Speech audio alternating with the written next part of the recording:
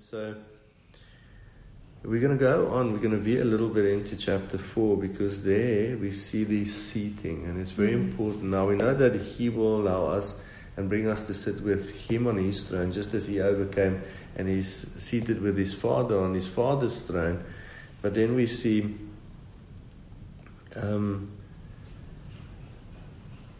chapter 4 verse 2, immediately I was in spirit, and behold, a throne set in heaven, and one sat on the throne. Now we have referred to this before. So by the time John sees a certain aspect of eternity that we could almost describe as a moment in time, fully considering that it's still outside of time, he does see that there's one sitting on the throne. Now, it just told us that the Son sat down with His Father on His Father's throne. And those that are in Messiah and saved and resurrected are allowed to sit with Him on His throne. But now John is seeing one. And this is the mystery of Messiah, the mystery of Christ. This is that mystery, where Messiah in eternity is all of us in Him. That's what Messiah is. That is who Messiah is. And that's why when He comes back with His saints. It's not that He's coming back and there's a crowd of people following Him. He's coming back with His saints because He is Messiah. And that's the full authority of the resurrected King. Because it's the authority of His overcoming, and then every one of us that resisted the devil and didn't forsake God like Adam and Eve did, and didn't relinquish, but we overcame because He overcame. And that's all those little bits of victory and authority and overcoming that's added together, and it is all His, given to us, broken into little pieces, and we bring it back. And that's the whole authority and glory, because that's why we are also called, so that He can glorify us. And it makes one, but then one is seated on the throne, and it describes something about what is seen, but we're going to pick up on something very important when it comes to our mindset of things to come. And it says, and he who sat there was like jasper and sardius stone. There was a rainbow around the throne, in appearance like an emerald. Then says verse 4, around the throne were 24 thrones, and on the thrones I saw 24 elders sitting, clothed in white robes, and they had crowns of gold on their heads. And from the throne proceeded lightnings, thunderings, and voices. 7 lamps of fire were burning before the throne, which are the 7 spirits of God. Before the throne there was a sea of glass like crystal, and in the midst of the throne and around the throne were 4 living creatures, full of eyes in front and in the back. And the first living creature was like a lion, the second living creature like a calf, the third living creature had a face like a man, and the fourth living creature was like a flying eagle. The 4 living creatures, each having 6 wings, were full of eyes around and within, and they do not rest night or day, saying, Holy, holy, holy, Lord God Almighty, who was and is to come. Whenever the living creatures give glory and honor and thanks to Him who sits on the throne, who lives forever and ever, the 24 elders fall down before Him who sits on the throne, and worship Him who lives forever and ever, and cast their crowns before the throne, saying, You are worthy, O Lord, to receive glory and honor and power, for You created all things, and by Your will they exist and were created.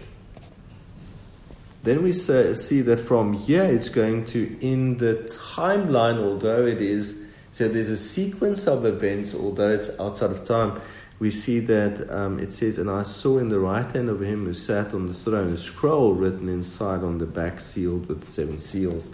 Now what John is describing here and what he's seeing here is, although this is outside of time and all the work of God is done, he is allowed to look at a sequence of events that still has to be fulfilled and take place.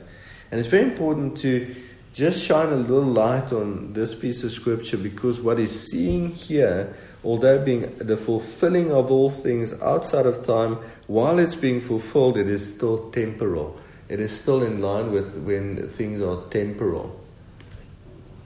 Because it says that for you created all things, and by your will they exist and were created. With other words, this is taking place in a time, this vision of the kingdom of heaven and what's happening there in eternity is a glimpse into the unfolding of the sequence of things while the created world is still in existence. Because it says here that by your will they exist and were created.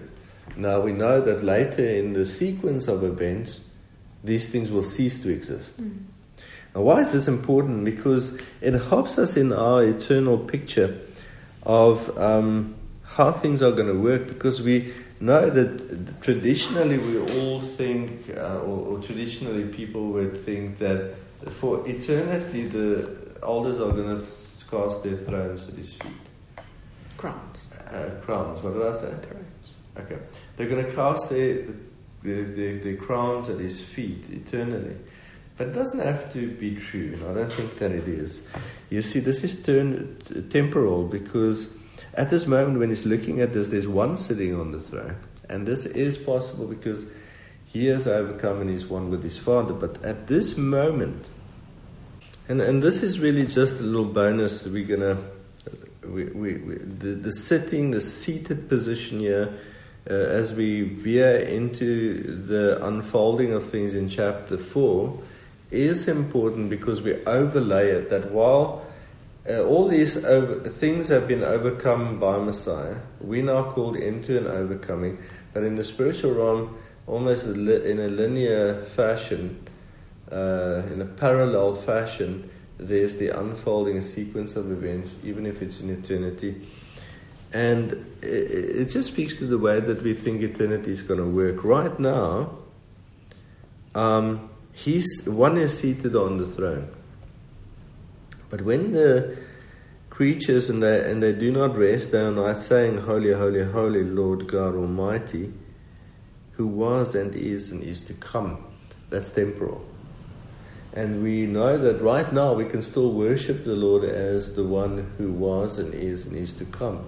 But there will be a time after the final judgment and the world is ended and New Jerusalem comes down, that he will no longer be he who was and is to come. Because then he has come.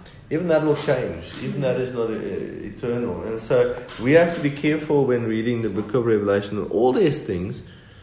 That we have to be careful and just settling on things. That's why we sit around the table with the Lord and we allow him to teach us and feed us, and we grow, and then he'll teach us more and he'll reveal things to us. And that's why it's so important not to sit around the table and veer into your own mind and your own. And we all know, like little children, when you teach them and you realize they've just lost concentration and they're busy in their own thoughts, what are they doing? It's a total waste of time. So part of our overcoming is also learning to pay attention. And if we really focused on learning to pay attention, there's no reason for us to be in a state of being where we need to lose concentration at all. I believe there's a reality for us in the flesh where we can pay attention all the time, where we don't have to get distracted, where we can see what he's saying, know what he's saying, learn what he's saying. There's so much more to learn. And that's why I decided to bring this in at the end here as a motivation for this coming here. Because for all church history, the idea people had is that in the heavens, for all eternity, the elders will fall down and cast their crowns at his feet, and this is never going to end. It will. This is not a picture of how it's going to be forever. The elders are important while the earth and the creation is still in existence, because the elders represent the 12 tribes of Israel and the 12 apostles. The 24 elders that represents all authority. But remember, even at the end, he's going to give all authority back to the Father. So even the elders will not need to do this eternally. Well, we see in Revelation chapter 21 and 22 that there's a new heaven and a new earth. Exactly. So even this picture we've got to understand, and that's why we need to, the point here is that we're sitting around a table with him and there's much food to eat, there's much growing to do, and there's much revelation to be had. And if you're busy with your own thoughts on the side, then you're just never going to learn, you're going to miss things.